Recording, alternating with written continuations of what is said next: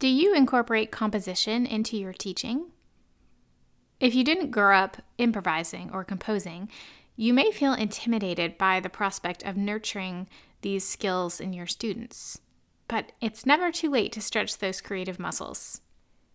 I think a lot of our insecurity about composing with our students comes from our own unfamiliarity with the process. The truth is, creativity thrives with parameters, boundaries, limits. In music, there are lots of parameters that we can set up at the outset of a creative project to help our students be successful.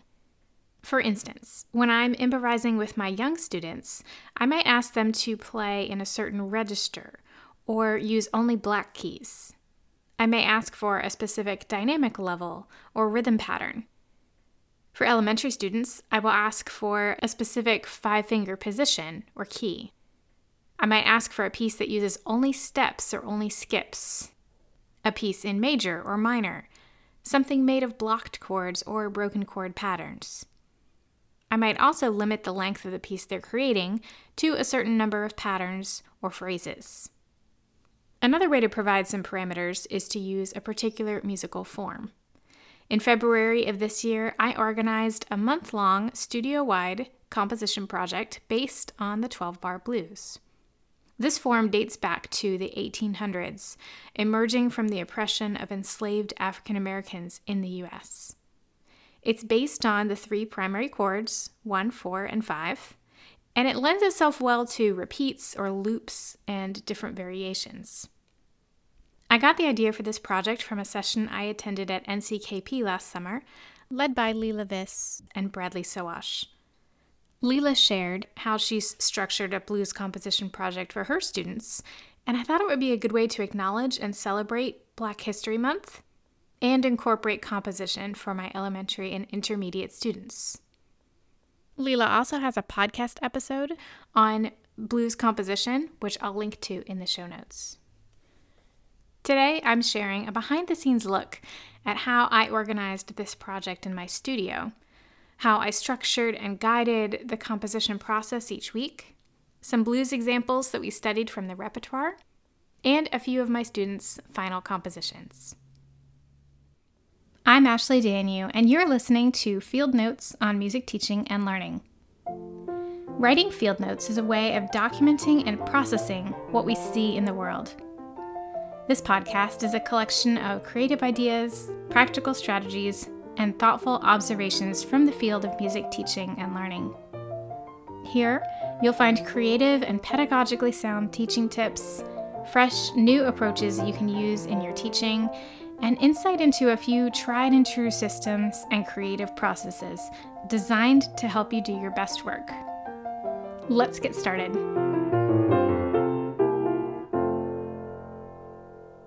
To begin this project, I outlined a 4-week step-by-step sequence in a note on my phone. I thought if we started it at the beginning of February, we could get through the first 3 weeks of the project before February recess, which would be a good pausing point. In week 1, we discussed blues history and memorized the blues progression in each student's designated key. I assigned my students keys based on their level. So level 2 students composed in G, level 3 students composed in F, and my intermediate students composed in B flat, a traditional blues key. With my older students, we discussed the notes of the blues scale. For my elementary students, we talked about a blues note in their 5-finger scale, and then I gave them an opportunity to improvise using those notes. Here's an example of one student's improvisation in a Zoom lesson.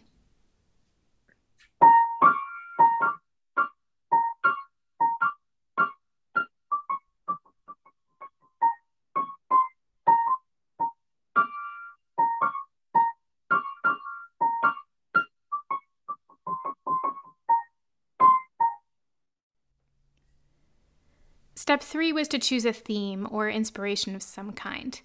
I brought in some paint chips and a box of crayons for those looking for color inspiration, and several of my students ended up choosing names like Mermaid Song, Icy Blue, and Out of the Blue, based on this. We determined the different rhythm patterns that could come from those names, and then explored some melody patterns using 1, 2, flat 3, raised 3, and 5 in their designated key. Their assignment that week was to continue experimenting with melody patterns in 1, 4, and 5 five-finger positions. In week 2, we reviewed their ideas for melody patterns and practiced transposing them to the 4 and the 5. Then we talked about left-hand accompaniment patterns. I gave them a few choices based on their level and accompaniment styles they've experienced in their repertoire pieces. Here are a few examples that we referenced from the repertoire. Rock Around the Block by Sam Holland in Music Tree Part 1. Jazz Blast by the Fabers in Piano Adventures Level 2A. Captain Hook's Rockin' Party by the Fabers in Piano Adventures Level 2B.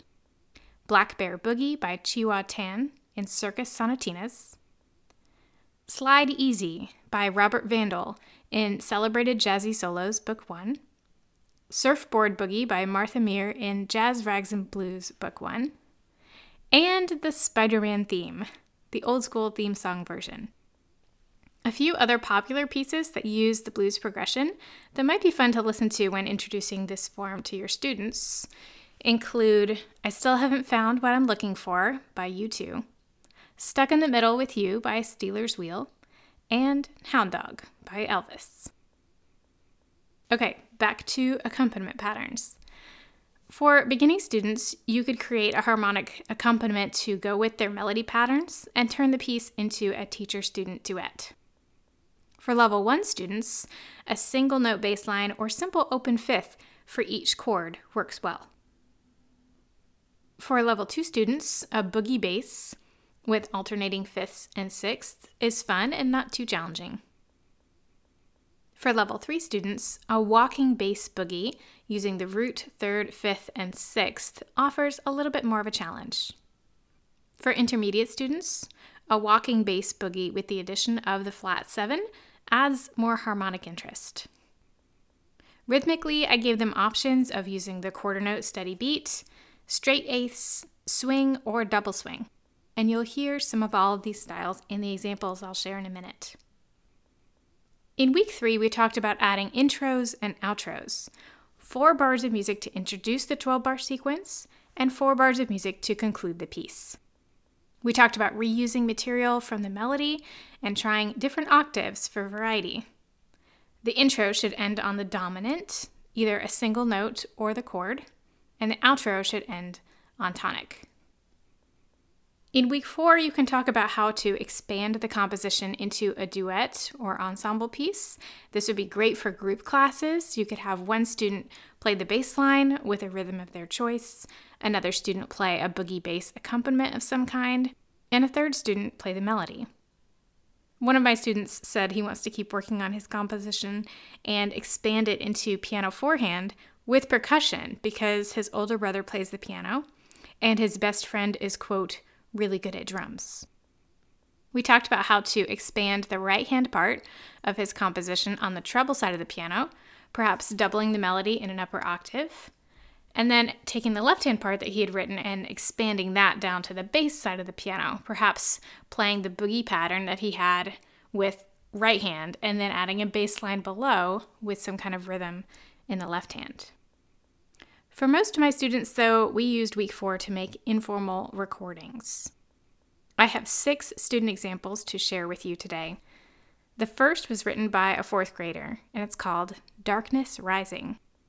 You'll hear an example of melodic variation, looping, or a second time through that 12-bar sequence, a boogie bass accompaniment with fifths, sixths, and sevenths, and unique intro and outro material.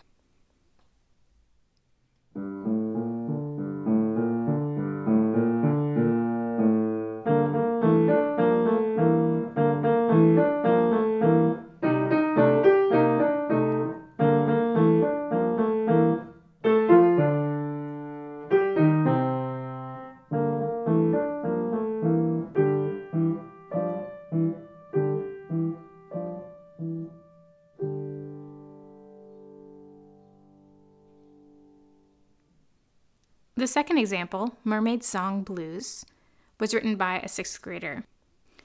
You'll hear melodic variation, register shifts, a boogie bass, and a splash at the end that's similar to the ending of William Gillock's Song of the Mermaid.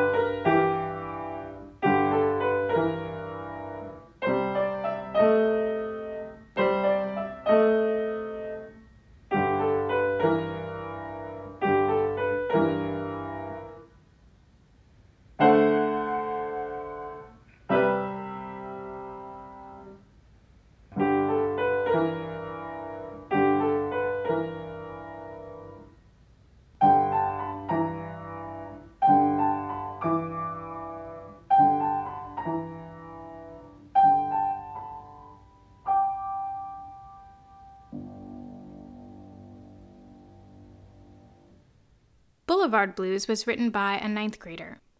You'll hear a conversational style between the hands, an improvised sound using the blues scale, based on the students' experience in jazz band at school this year, and the use of space.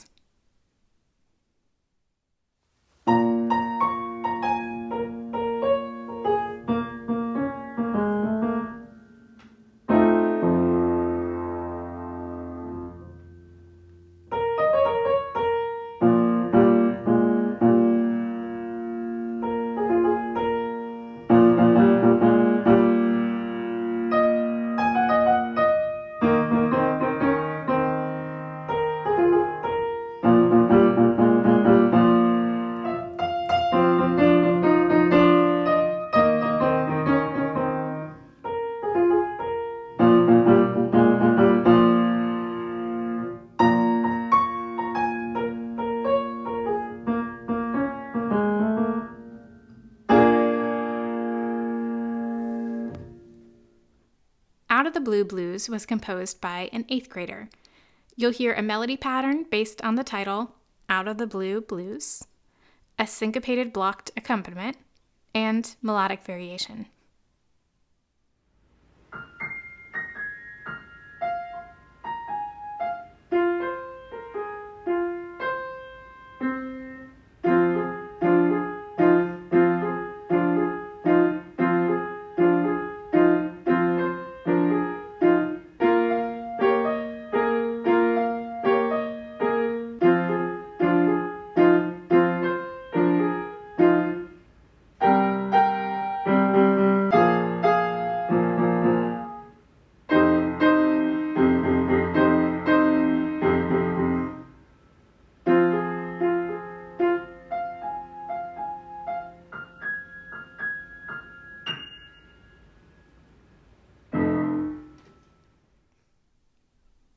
Cable Nelson Blues was written by a 6th grader and named after the student's piano. You'll hear a conversational style, the use of space, melodic variation, a comparison of swung eighths versus straight eighths in the outro, and a blocked 5th, 6th, and 7th accompaniment.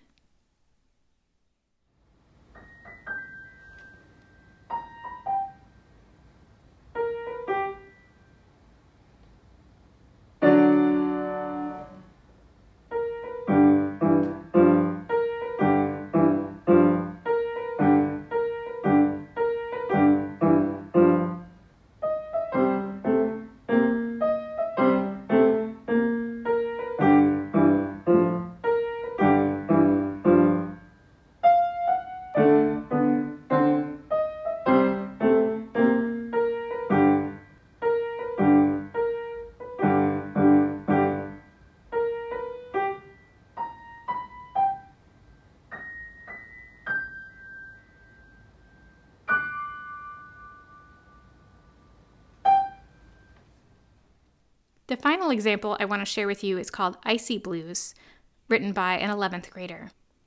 You'll hear rhythm based on color inspiration, some chordal texture, and a walking boogie bass.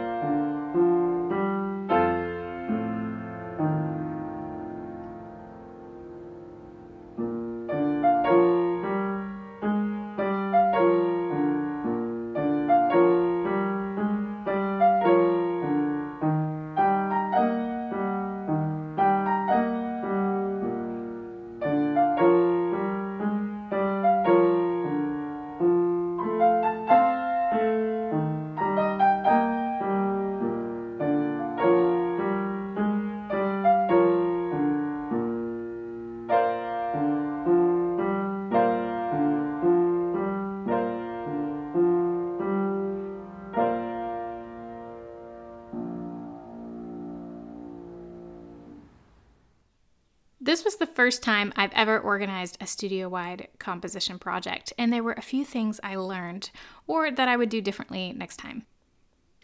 First, I was pleasantly surprised at how different each student's composition ended up being. I have several students right around the same level and composing with the same chord progression, in the same key, with some of the same accompaniment choices. I thought they might end up being more similar to each other. It just goes to show you how much you can do with simple musical building blocks. Second, for several students, this project took longer than 4 weeks. We had a snow day in there that set us back. Some students were involved in the middle school play and missed a lesson or two, and some just needed a little bit more time to sort out their melody patterns or left-hand accompaniment. It was important to me to get an informal audio recording of each piece as a way of documenting the project and also providing the student with a completion goal. I chose this time to not have students notate their compositions because I thought that might hinder their creative process. For some students, it can be daunting to improvise if they know they have to be able to write down all of their ideas.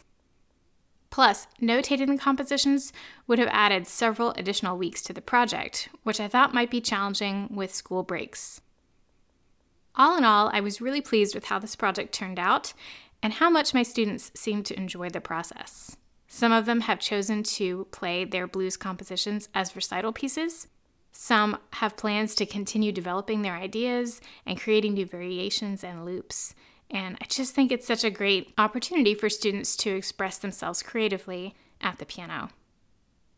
I hope this episode inspires you to incorporate a creative project like this into your music teaching in the future. Thanks so much for listening today. For written notes, related links, and more information on today's topic, visit ashleydanu.com/fieldnotes. You can find me on Instagram @AshleyDanu. If you enjoyed this episode, it would mean so much if you'd subscribe and leave a review in Apple Podcasts. This will help others discover this content in the future. Plus, I'd love to hear what you like about the show and if there's anything specific you'd like to hear in the future. Again, thanks so much for tuning in today. See you next time.